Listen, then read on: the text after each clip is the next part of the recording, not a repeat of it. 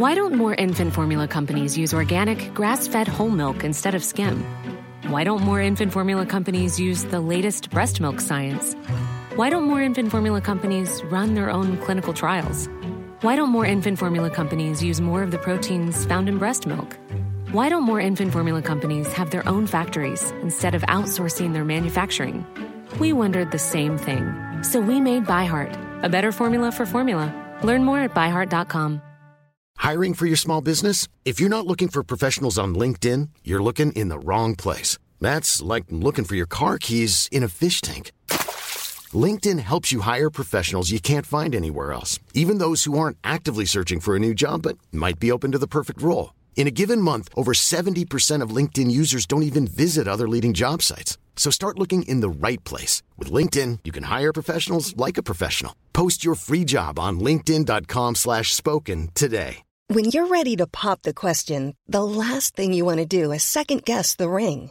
At BlueNile.com, you can design a one-of-a-kind ring with the ease and convenience of shopping online. Choose your diamond and setting. When you find the one, you'll get it delivered right to your door. Go to BlueNile.com and use promo code LISTEN to get $50 off your purchase of $500 or more. That's code LISTEN at BlueNile.com for $50 off your purchase.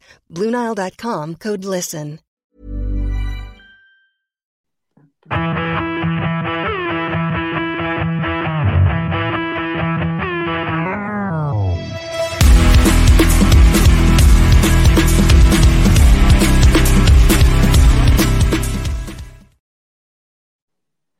Hello and welcome to the Lower League Looks League One podcast. Too many L's in that first sentence. I am Seb and I'm joined as usual by Jamie. Jamie, happy Monday. How are we doing? Hello, I'm all right. Very busy day, but nice way to finish it off on the podcast. Certainly so. Yeah, it's been an interesting weekend across the various leagues. This is going to be all about League One. Lots of different scores, lots of different talking points. But firstly, were you affected by the snow at all at the back end of last week? Yeah, well, I was meant to be in Sheffield for a non-league game, Hallam FC against Lincoln United. I was meant to be working on that. And then we got to Friday morning and it was called off because the pitch you couldn't see the pitch because of all the snow.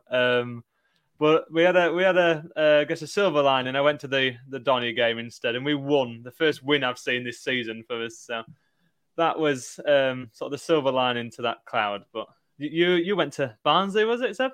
Yes, I was at the Barnsley game on Saturday. I'm sure we'll come to it a little bit later on, but that was a great result for us at home, coming back to win. Yeah, like I said, we'll dive into that Barnsley game a little bit later on. We'll just sort of give a little bit of overview of what we'll chat about. We'll start with controversy regarding the handball rule, more so, and Stevenage's decision in that match. Then we'll look at the top teams dropping points. Only 2 teams within the top 9 of League One only managed a win at the weekend. Then we'll take a short break and we'll move on to chatting about favourites for the vacant position at Port Vale. And then we'll chat all things the other games, including Reading and Lincoln. We'll move on to Stevenage, Jamie, and there was what you could say a controversial handball in this one. Steve Evans says it was disgraceful decision, and he's sort of adamant of the fact that there might be an agenda against his side. Firstly, have you seen it, and what do you make to the decision? Yeah, well, I'm not often one to agree with Steve Evans, but this weekend was the rare occasion where I saw the video and went, you know what, Steve Evans is right about officials, because I don't think that's a handball. The angle that there was the Stevenage Twitter account put out a video of it. It looks like it hits his shoulder at best, if it's his shoulder, or I don't think it's his head. I do think it's hit his shoulder. But I'm sure the handball rule, isn't it? It's sleeve down, isn't it? So, bit of a dodgy one. It's 98th minute as well. So a bit of kick in the teeth for them. Steve Evans is. I'm not sure about the agenda. I know there was a couple of decisions in midweek he wasn't happy about. He said they should have had a couple of penalties against Reading, and then he's obviously. I agree with him on this one that they should. That penalty shouldn't have been given. But it's one of those. I mean, everyone gets bad luck from officials, from injuries, from whatever, and it's how you carry on after it more than anything else. Yeah, it was Scott Tallis, the referee, who he thought that there was a handball from Stevenage left back Dan Butler. He tried to sort of block a cross into the box on the Port Vale right hand side, and at that late stage in the game, like I said, 90+7, 90+8, sort of deep into additional time. Perhaps the pressure of the crowd, the ball into the box. I myself have seen the video, and the more I look at it, the more I do think, how was that given as handball? It's the lino that's give it, isn't it? You could see that because it didn't look like the ref was going to give it, and then the lino's flag was going up in the air, and then he immediately gives it. Yeah. It was quite confident the way. Sometimes referees can be quite hesitant in terms of decision making, but the lino, on that the side closest to where the ball was, just a couple of yards away, seemed to be pretty adamant with the force that he waved his flag for the foul. But yeah, the referee seemed to be sort of umming and ahhing a little bit, but it was the linesman's flag that ultimately gave the penalty, and ultimately Stevenage dropped 3 points, which is a shame. And I think you've summed it up perfectly there, in that it's just generally, it's not often that we as football fans, as League One fans, agree with Steve Evans, but clearly they've had a decision go against him, which he's not happy about, and rightly so.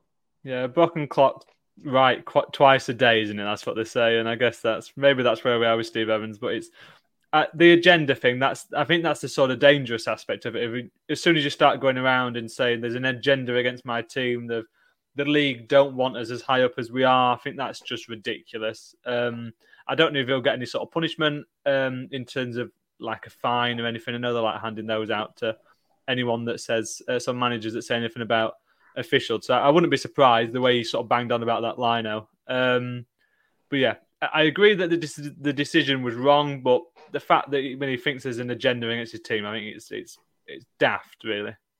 And also in that game, there were perhaps 2 penalties that weren't given. What are your thoughts on the penalties that the referee didn't award, as opposed to the one that he did right at the end?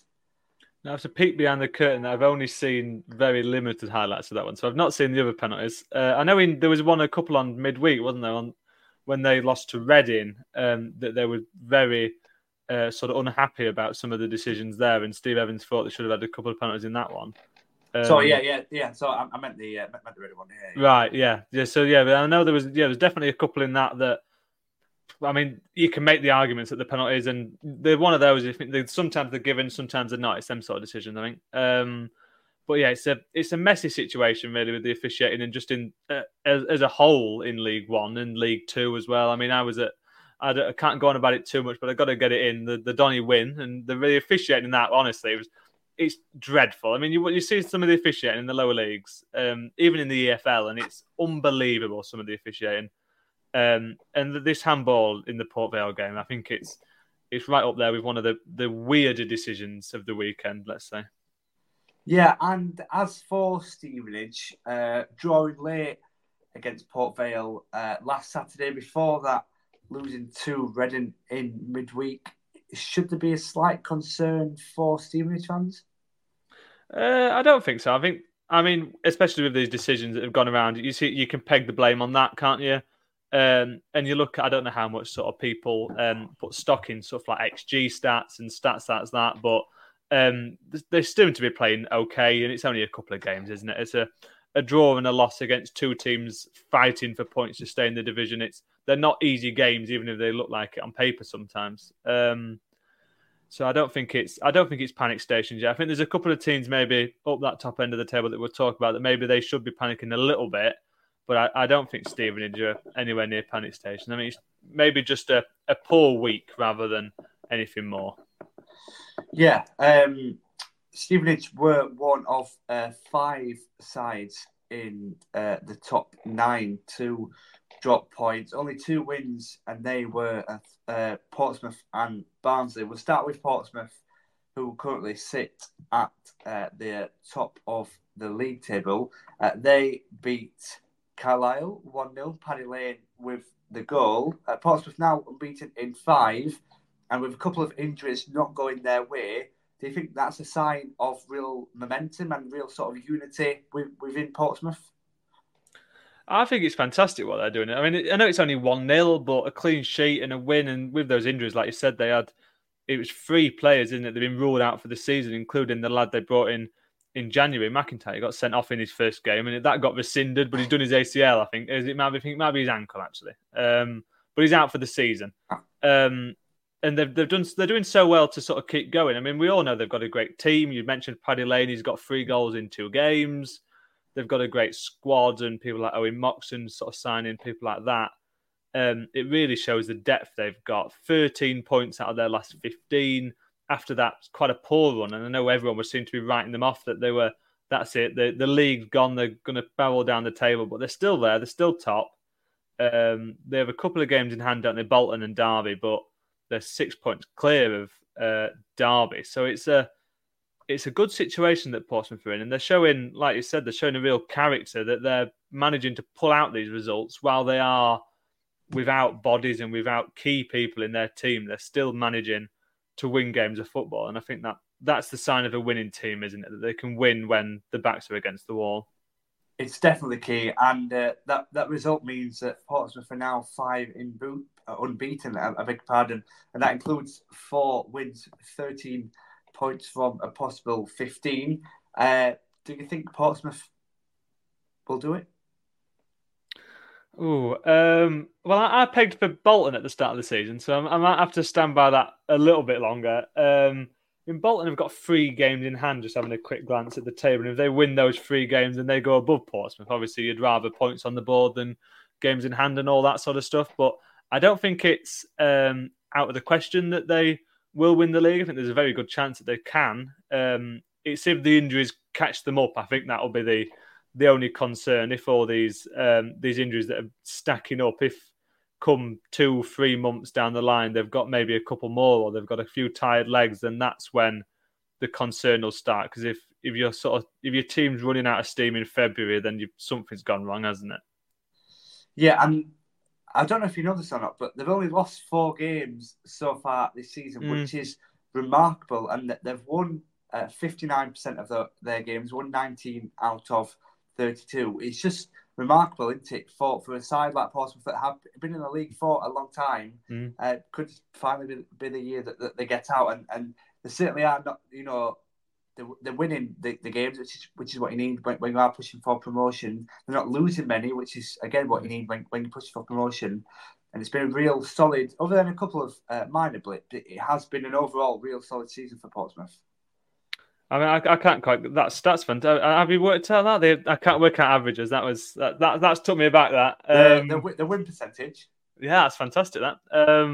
But no, in seriousness, they're playing good football. They're winning games is the most important thing, and they're winning them often and frequently, and that's the key for them. If they can stay in that mix with the game in hand, I mean, you're not guaranteed to win them, are they? Bolton and Derby, and they've got a bit of a buffer that those games in hand, they can still be top after them, which is the key.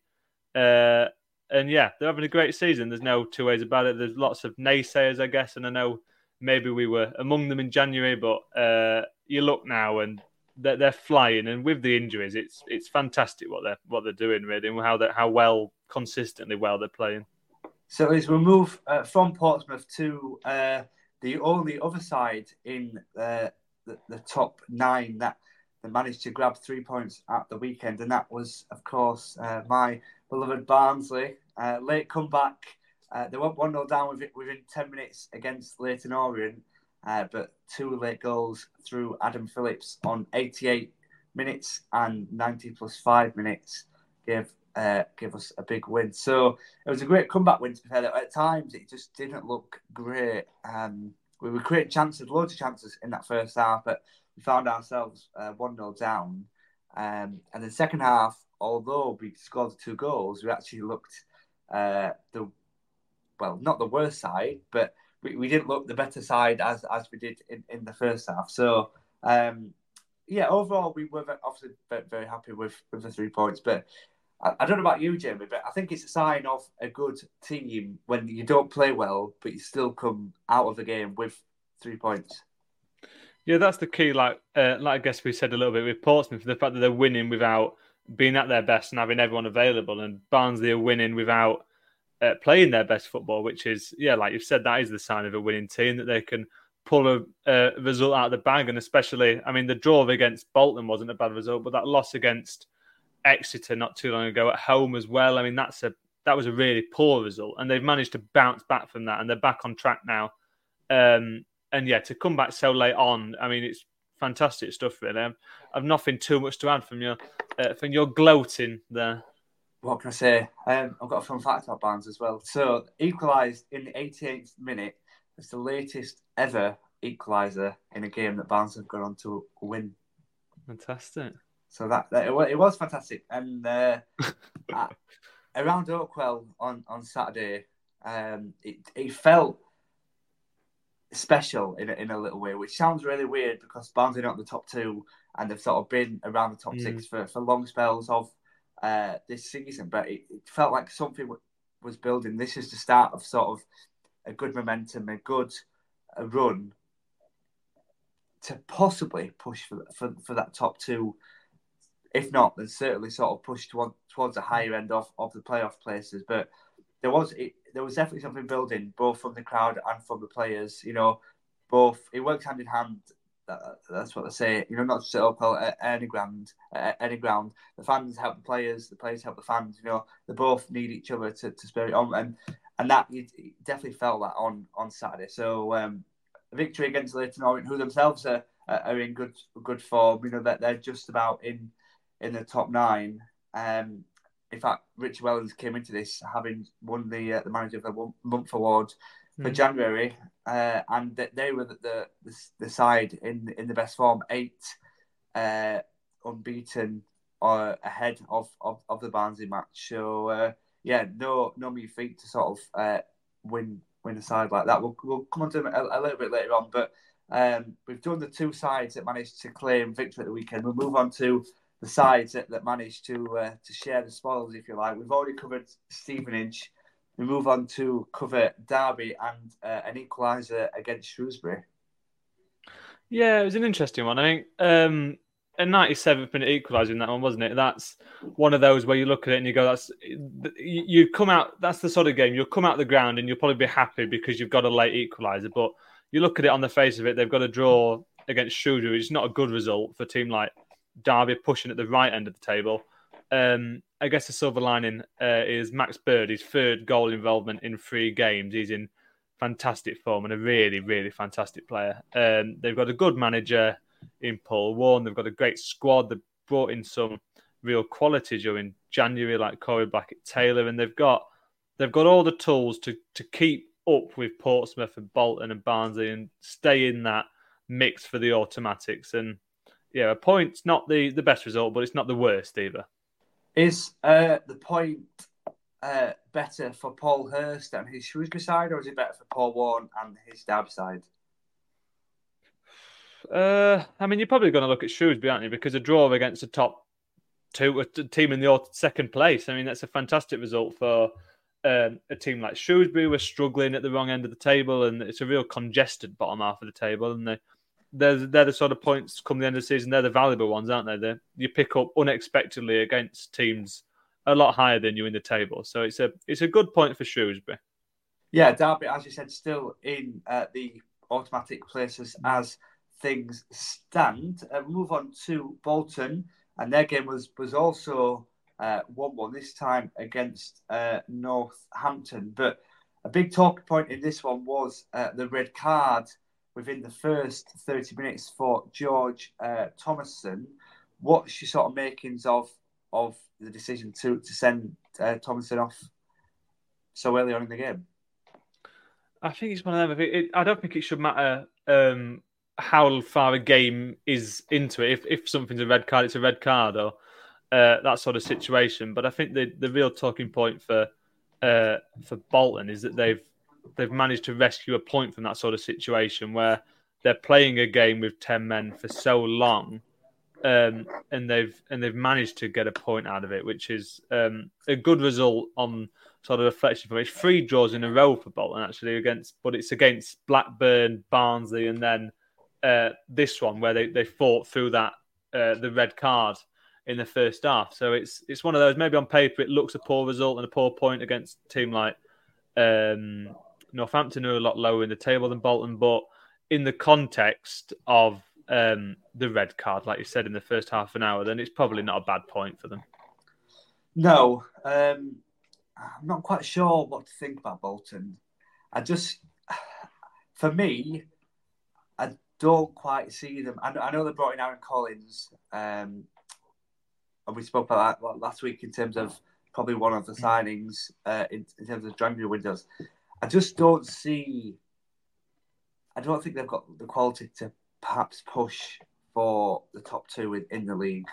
I think they're going to have to be happy with a playoff spot, which is where they currently sit. They are third, just 1 point off second place, but I can't really see them pushing. I know we spoke about the games in hand, but you'd rather have your points on board. I just can't see them pushing for the top 2. What do you think? You'd always rather. And maybe I'm just more more trusting in that Bolton team. I think they've got a fantastic team, but everyone in that top section of the table have got great squads, and the squad, I guess, is the key aspect, that they've got depth. I think I understand where you're coming from. I think you'd always rather points on the board, like you've said, but games in hand, they're not the worst thing in the world. I guess sort of as football fans, you add 3 points on every time, don't you? But maybe you might not go that way. But even still, I don't think Bolton are in a bad situation at all. In third in the tables and within touching distance of the automatics isn't awful. If they can sort of start picking up more victories after these sort of string of draws, because you need to be beating the teams around you, aren't you? Beat the draws to Barnsley and Blackpool, a couple of those teams in the top 9 that we're sort of focusing on.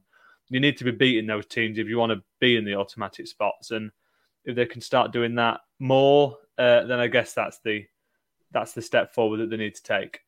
Yeah, so and I guess only time will tell. Interesting as well, the Bolton have said that they're going to try appeal that Thomason red card. And also, manager Ian Evatt was sent off as well. So I think they're going to try appeal both of them. So it'll be interesting the outcome of that one. We'll move on to, we've already covered Stevenage and their draw against Port Vale. We'll move on to another side that drew, and that was Oxford. Another 1-1. Seems to be the lucky score at the weekend within League One. And it was, to be fair, between the 2 sides just below the playoff spots in Oxford and Blackpool. 2 decent sides going head to head. What sort of caught your eye from this game, Jamie? I feel like this one was a big game for Blackpool. Of course, being at home, they've got a very good record at home, and they're the ones that have sort of got a bit of catching up to do. They're currently on 47 points, Oxford on 52, with Stevenage in that last playoff spot being on 53. So Oxford only 1 point off the playoffs, whereas Blackpool, are 6 points off. So a win in this one is sort of closing that gap, but obviously it wasn't to be. They're 3 league games without a win, which has sort of followed a really good run. And now we'll talk about that when we get to Peterborough, won't we? It's how a team's sort of come on to really bad form after such a fantastic run. Do you think 3 draws in a row is a concern? I don't think it should be panic stations, because they've been playing decent teams with Bolton and Stevenage and then Oxford. They're teams up there. So I don't think it's panic stations at all. Oxford, I think they're a team that sort of confused me more than anything, in that they've sort of dropped off since Liam Manning left, and Des Buckingham came in with all the furore that he was going to be fantastic, and it's not quite come yet. I mean, I think he probably will in the next season or two.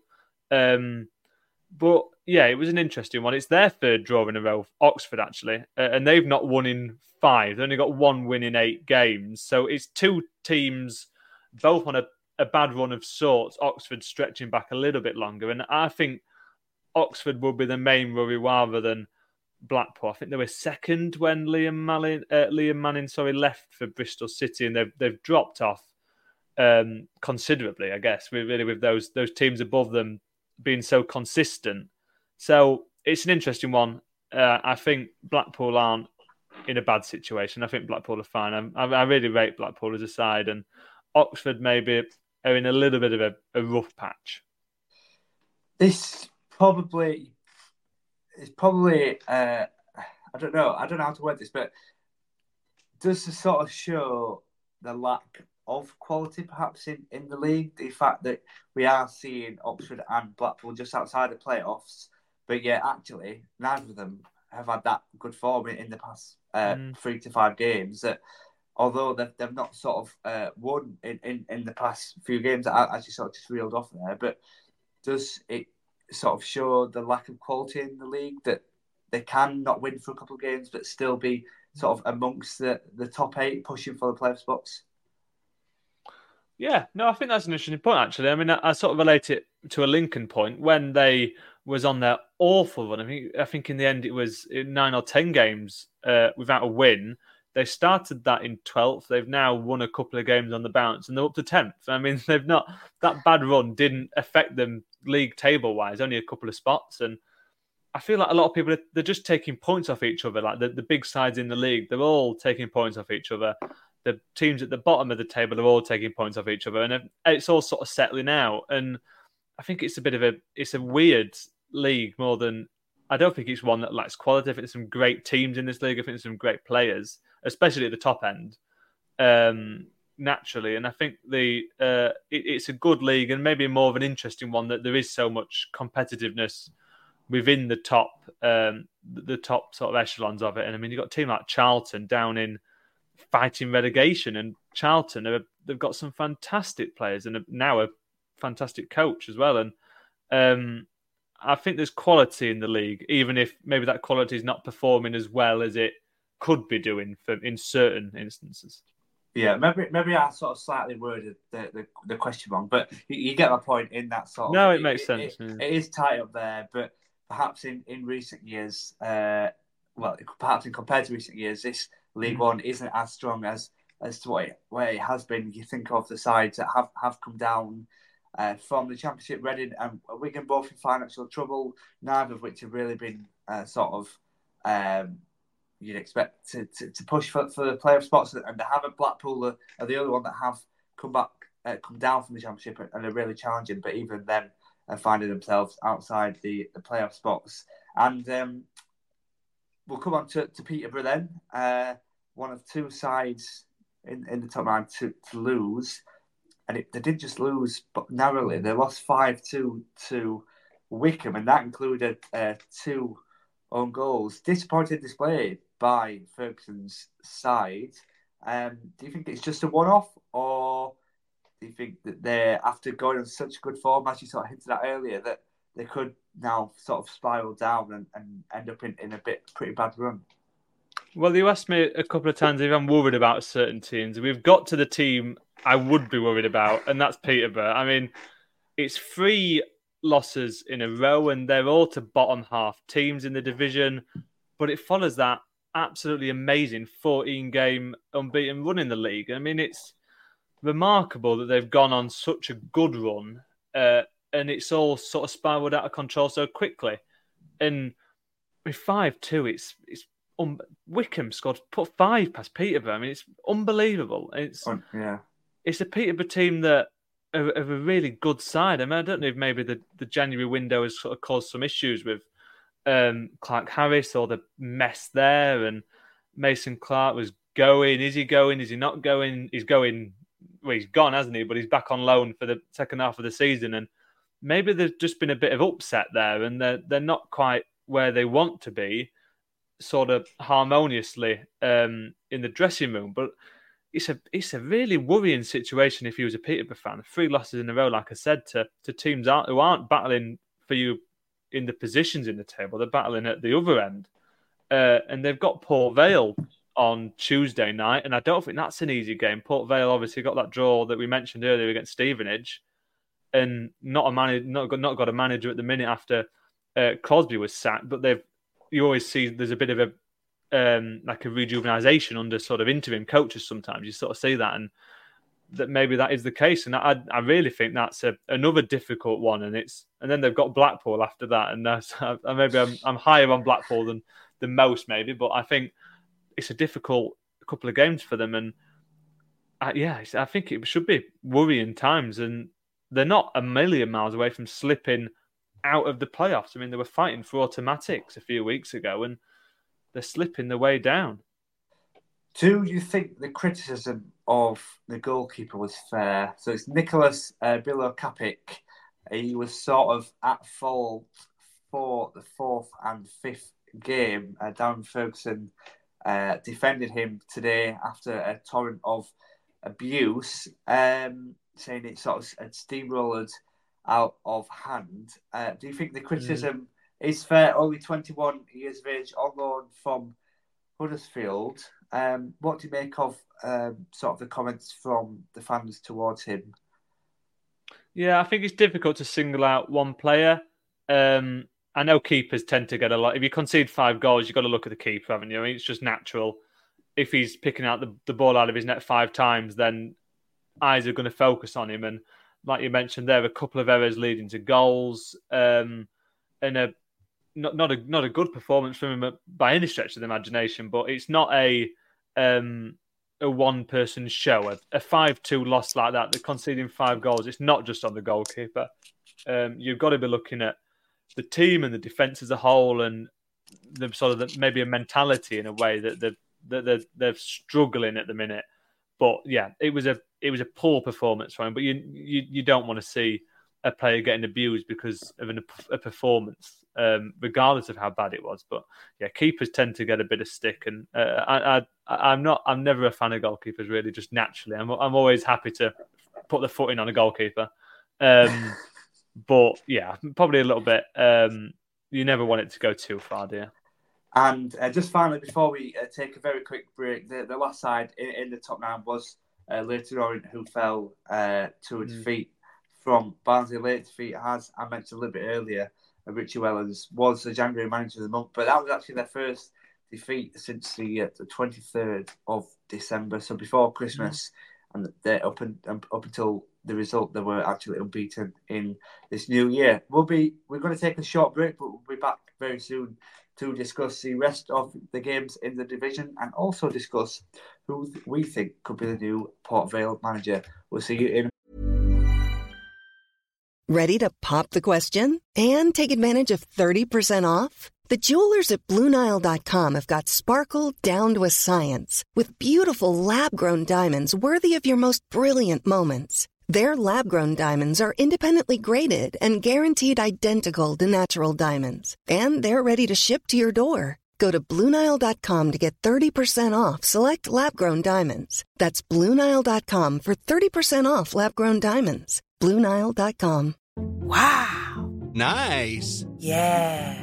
What you're hearing are the sounds of people everywhere putting on Bombas socks, underwear, and T-shirts made from absurdly soft materials that feel like plush clouds. Yeah, that plush. And the best part? For every item you purchase, Bombas donates another to someone facing homelessness. Bombas. Big comfort for everyone. Go to bombas.com/ACAST and use code ACAST for 20% off your first purchase. That's bombas.com/ACAST. Code ACAST. Hello and welcome back to the Lower League Lux League One podcast with myself, Seb. All the L's. By Jamie, exactly all the L's. I'll get it at one point. Too many L's for my liking. But we've gone through all the top 9 results. We're going to quickly pick up on a side that currently find themselves in the bottom 4, and they currently find themselves managerless, and that is Port Vale.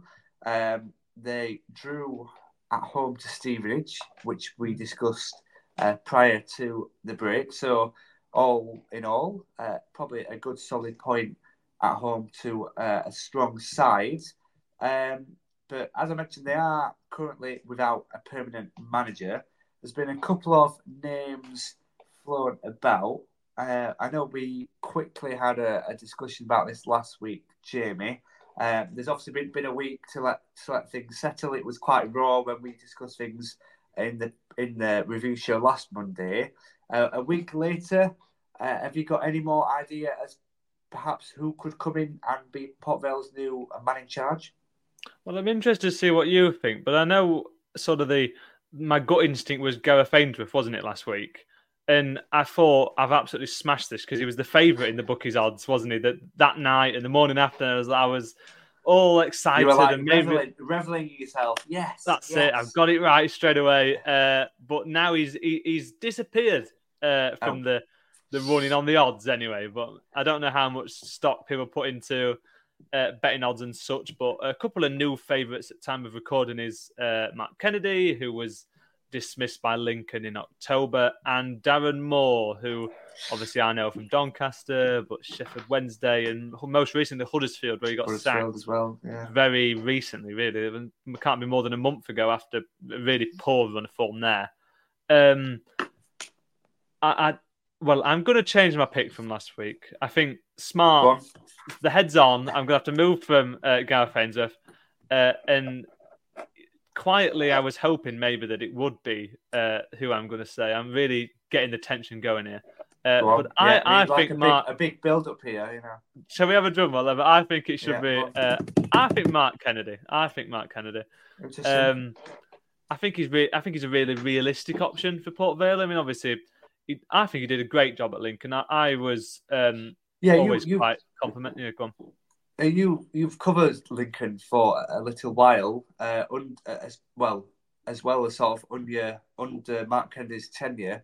If you were to take over at Port Vale, what could sort of Vale fans expect from him? If Mark Kennedy were to be the new manager, let's say from tonight, from tomorrow, what can fans expect? I think the key to a Mark Kennedy team, and I think it's not something he hides, is that the defence comes first, and this is why I think it would be the better option out of what's available, because when you're in the relegation zone, what do you need? You need a strong defence and a strong core to help you then attack from that, because you can't be attacking from no basis. It just doesn't work, especially with a team at the wrong end of the table.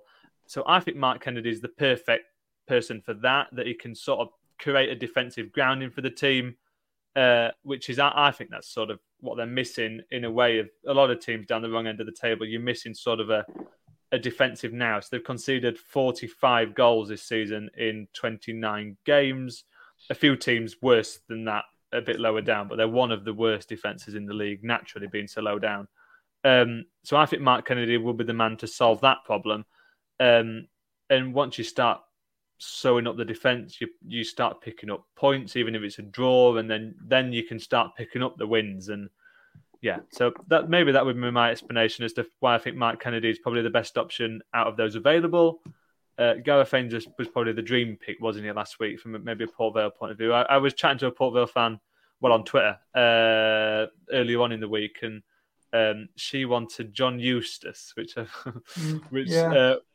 quite pie in the sky. Obviously, he's gone to Blackburn now, hasn't he? So, yeah. But yeah, Port Vale, Blackburn, very different levels to the clubs, and I think Mark Kennedy is probably as good as it gets in terms of the available League One managers at the minute. But Seb, what do you? I've rambled on there about Mark Kennedy. Who do you? No, that's rightfully you covered Lincoln. I beg your pardon for a while, so you sort of know how Mark Kennedy runs. I think what you just said there about Mark Kennedy is sort of defence first will be music to Vale fans' ears. Currently sitting 21st place in the league, although they are on the same points as Charlton, just outside. My pick certainly wouldn't be Darren Moore, just based on the fact that Port Vale aren't in Yorkshire and he only manages Yorkshire clubs, except West Brom. He only manages Yorkshire clubs, so no, that's just a joke. I don't see Darren Moore going down to League One, and especially Port Vale. Can I see Gareth Ainsworth there? Possibly, but I think it'd have to be a long-term project like he had at Wycombe. But what Vale need now is need someone in to get results and fast to sort of pull them away from the relegation fight.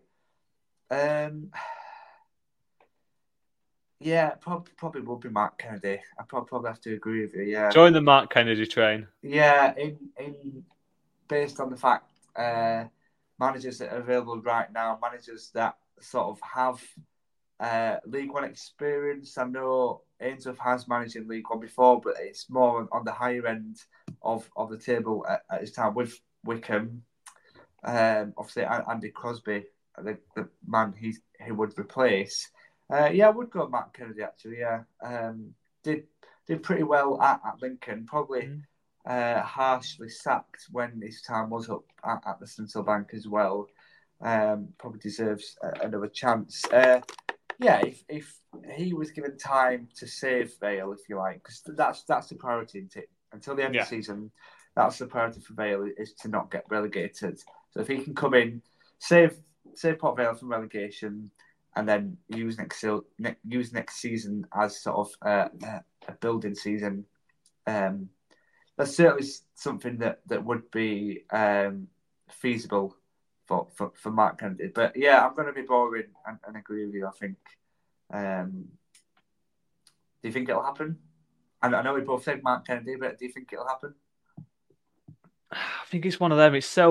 I think this is one of those jobs where it's really up in the air.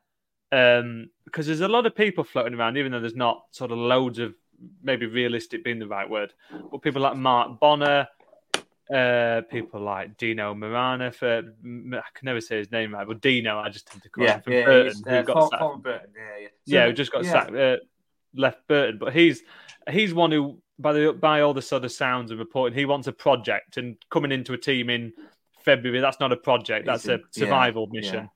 So yeah, I'm struggling at the minute to look past Mark Kennedy. But last week I couldn't look past Gareth Ainsworth, so maybe next week I'll be looking. So who's going to be next week then?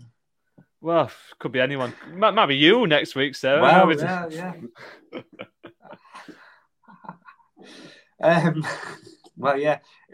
have to see, because what Port Vale need since they got rid of Mark Crosby, it's been one defeat and one draw, albeit a good draw against Stevenage, which we spoke about earlier on. They need 3 points. They need the game to get 3 points in. I know the next couple of games are away at Peterborough, who themselves are in bad form, and then 2 other consecutive away games against Cheltenham and then Reading.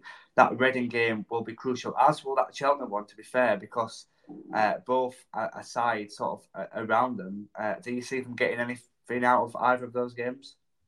I think they're, to use the phrase, they're relegation 6-pointers, aren't they? Because they've got, after that Peterborough game, they've got Cheltenham, then Reading, and then Lincoln, but then they're back into it with Fleetwood soon there's a relegation fights. I think they're all sort of within a couple of weeks and out there, the fellow relegation struggling clubs, if you like. So some tough fixtures. On your sort of question of will they pick up points, I think they have to, just to sort of keep up with the pace, because they're level on points with safety with Charlton. Only a couple of points behind Reading and Shrewsbury, and there's a lot of teams who can get sucked into that sort of fight down the bottom. Even 14th with Wigan, they're only 6 points clear of the relegation zone. I mean, it's so compact down the bottom end of the table.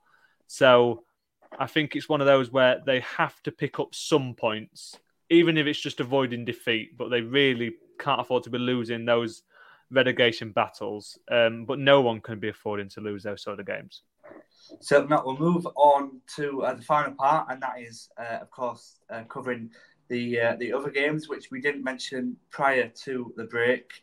The 2 games are Reading and Charlton, but we'll start with Lincoln versus Fleetwood. Lincoln coming from behind to claim a win, and a first home win for Michael Scabal, and in fact, the first home win since November. How impressive is this result for Lincoln, Jamie? Yeah, I mean, it's a really, really good result, this, because they're on a good run. I mean, now it's 5 games unbeaten. They had 3 draws in January, and then a win against Burton last week, and now this one against Fleetwood. And they're going in the right direction after a really terrible run over Christmas. And the injuries that have been keeping them back are coming back into the squad now. I mean, they've picked up a couple more injuries that have sort of unbalanced the situation. But Ben House back his first start, and he got a goal.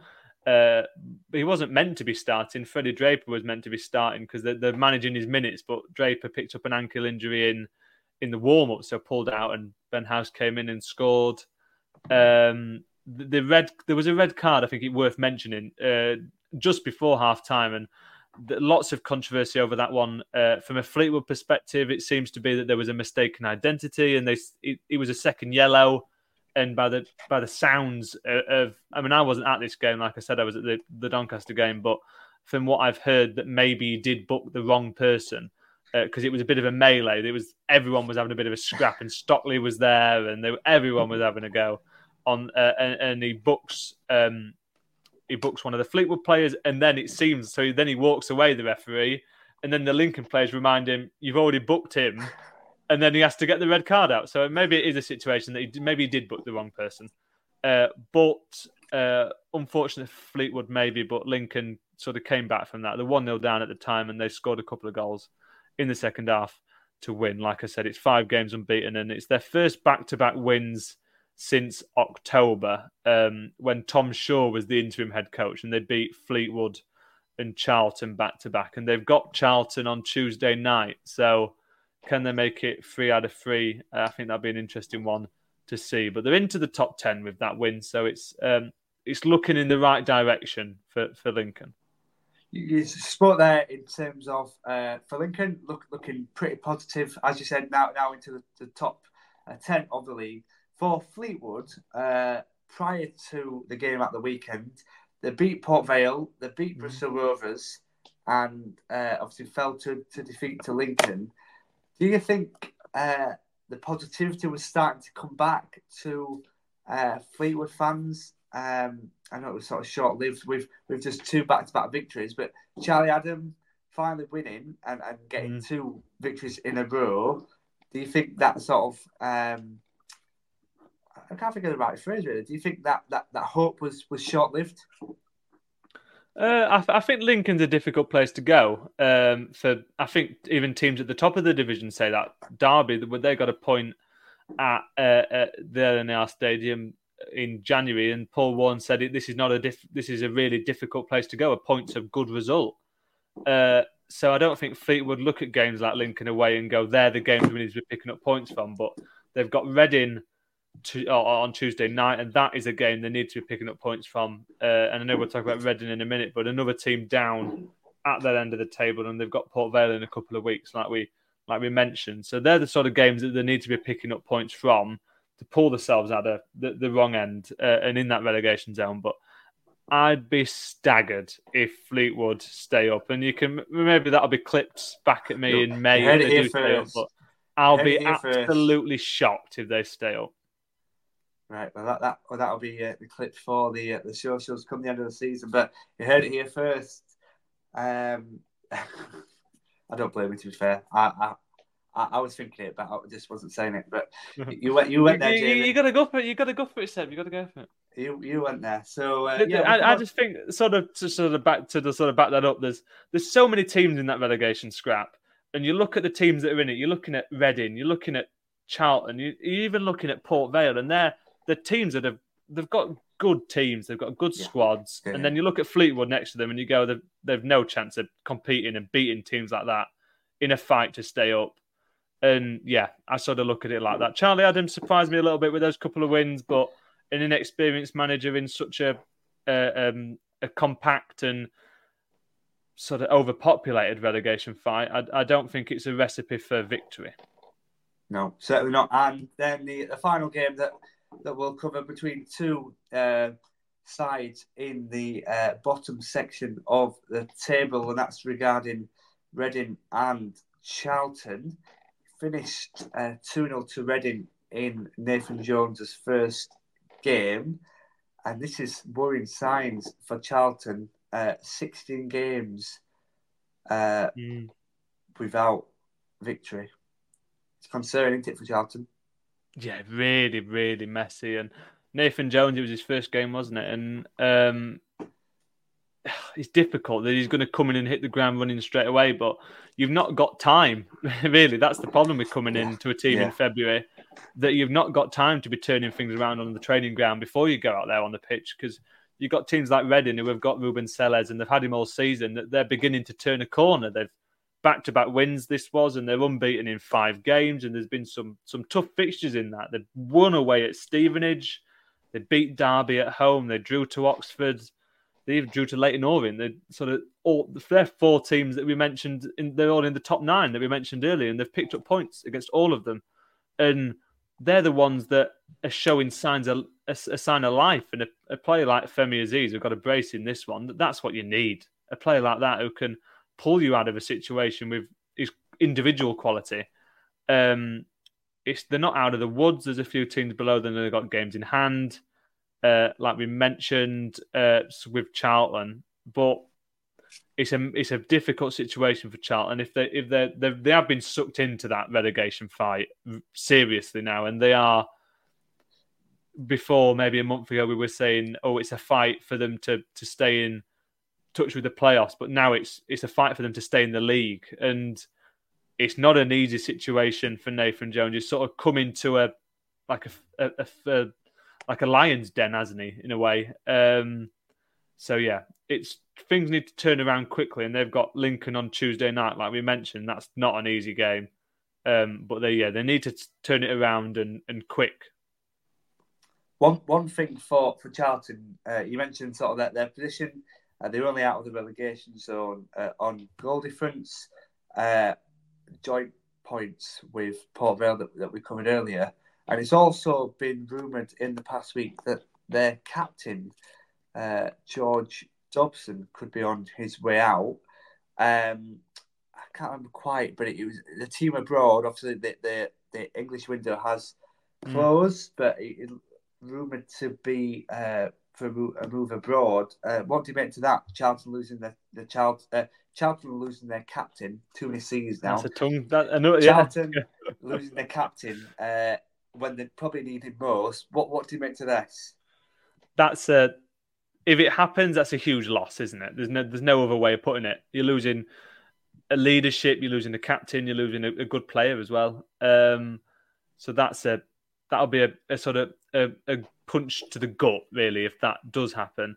I did want to mention very quickly just the Charlton fixtures. I know we mentioned that Lincoln game, but we talk about them needing to pick up a win. After Lincoln, they travel to Bolton, then they're at home to Portsmouth, and then they travel to Derby.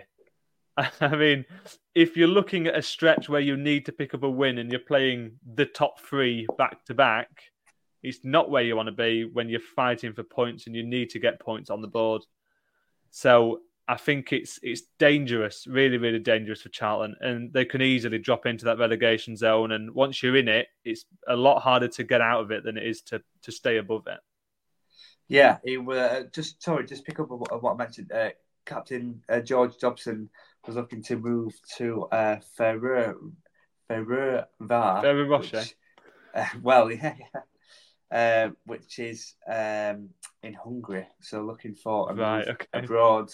Whether it happens sort of in the next couple of weeks or whether it happens in the summer, I think we'll see very soon. But if Charlton were to lose him now, it would be a big miss.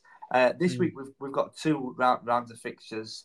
Obviously one midweek on Tuesday and one as usual on Saturday. Quickly, Jamie, what's your standout fixture for Tuesday? My standout fixture, we talked about Charlton Lincoln. I think that's a very interesting game. 2 teams on the opposite ends of the form table. Lincoln on the uptick, Charlton on the way down, and Charlton need a win. They're at home as well. Nathan Jones' first home game in charge. So I think that's got all the ingredients for a good night under the lights at the Valley. But what about you, Seb? Don't say Barnsley. No. I'll they're away at Shrewsbury, but I'm going to go with again two sides at the bottom, Fleetwood and Reading.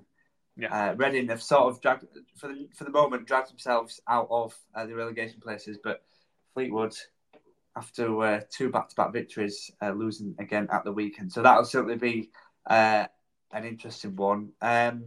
Just a reminder as well, there is the weekend preview show hosted by Sam and Chris. That should be out on Friday. This has been the Monday review show. So, Jamie, thank you as ever for joining. Thank you, Seb.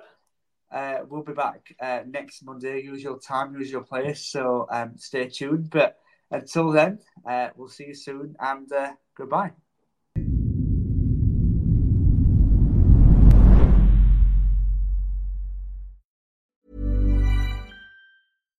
Why don't more infant formula companies use organic, grass-fed whole milk instead of skim?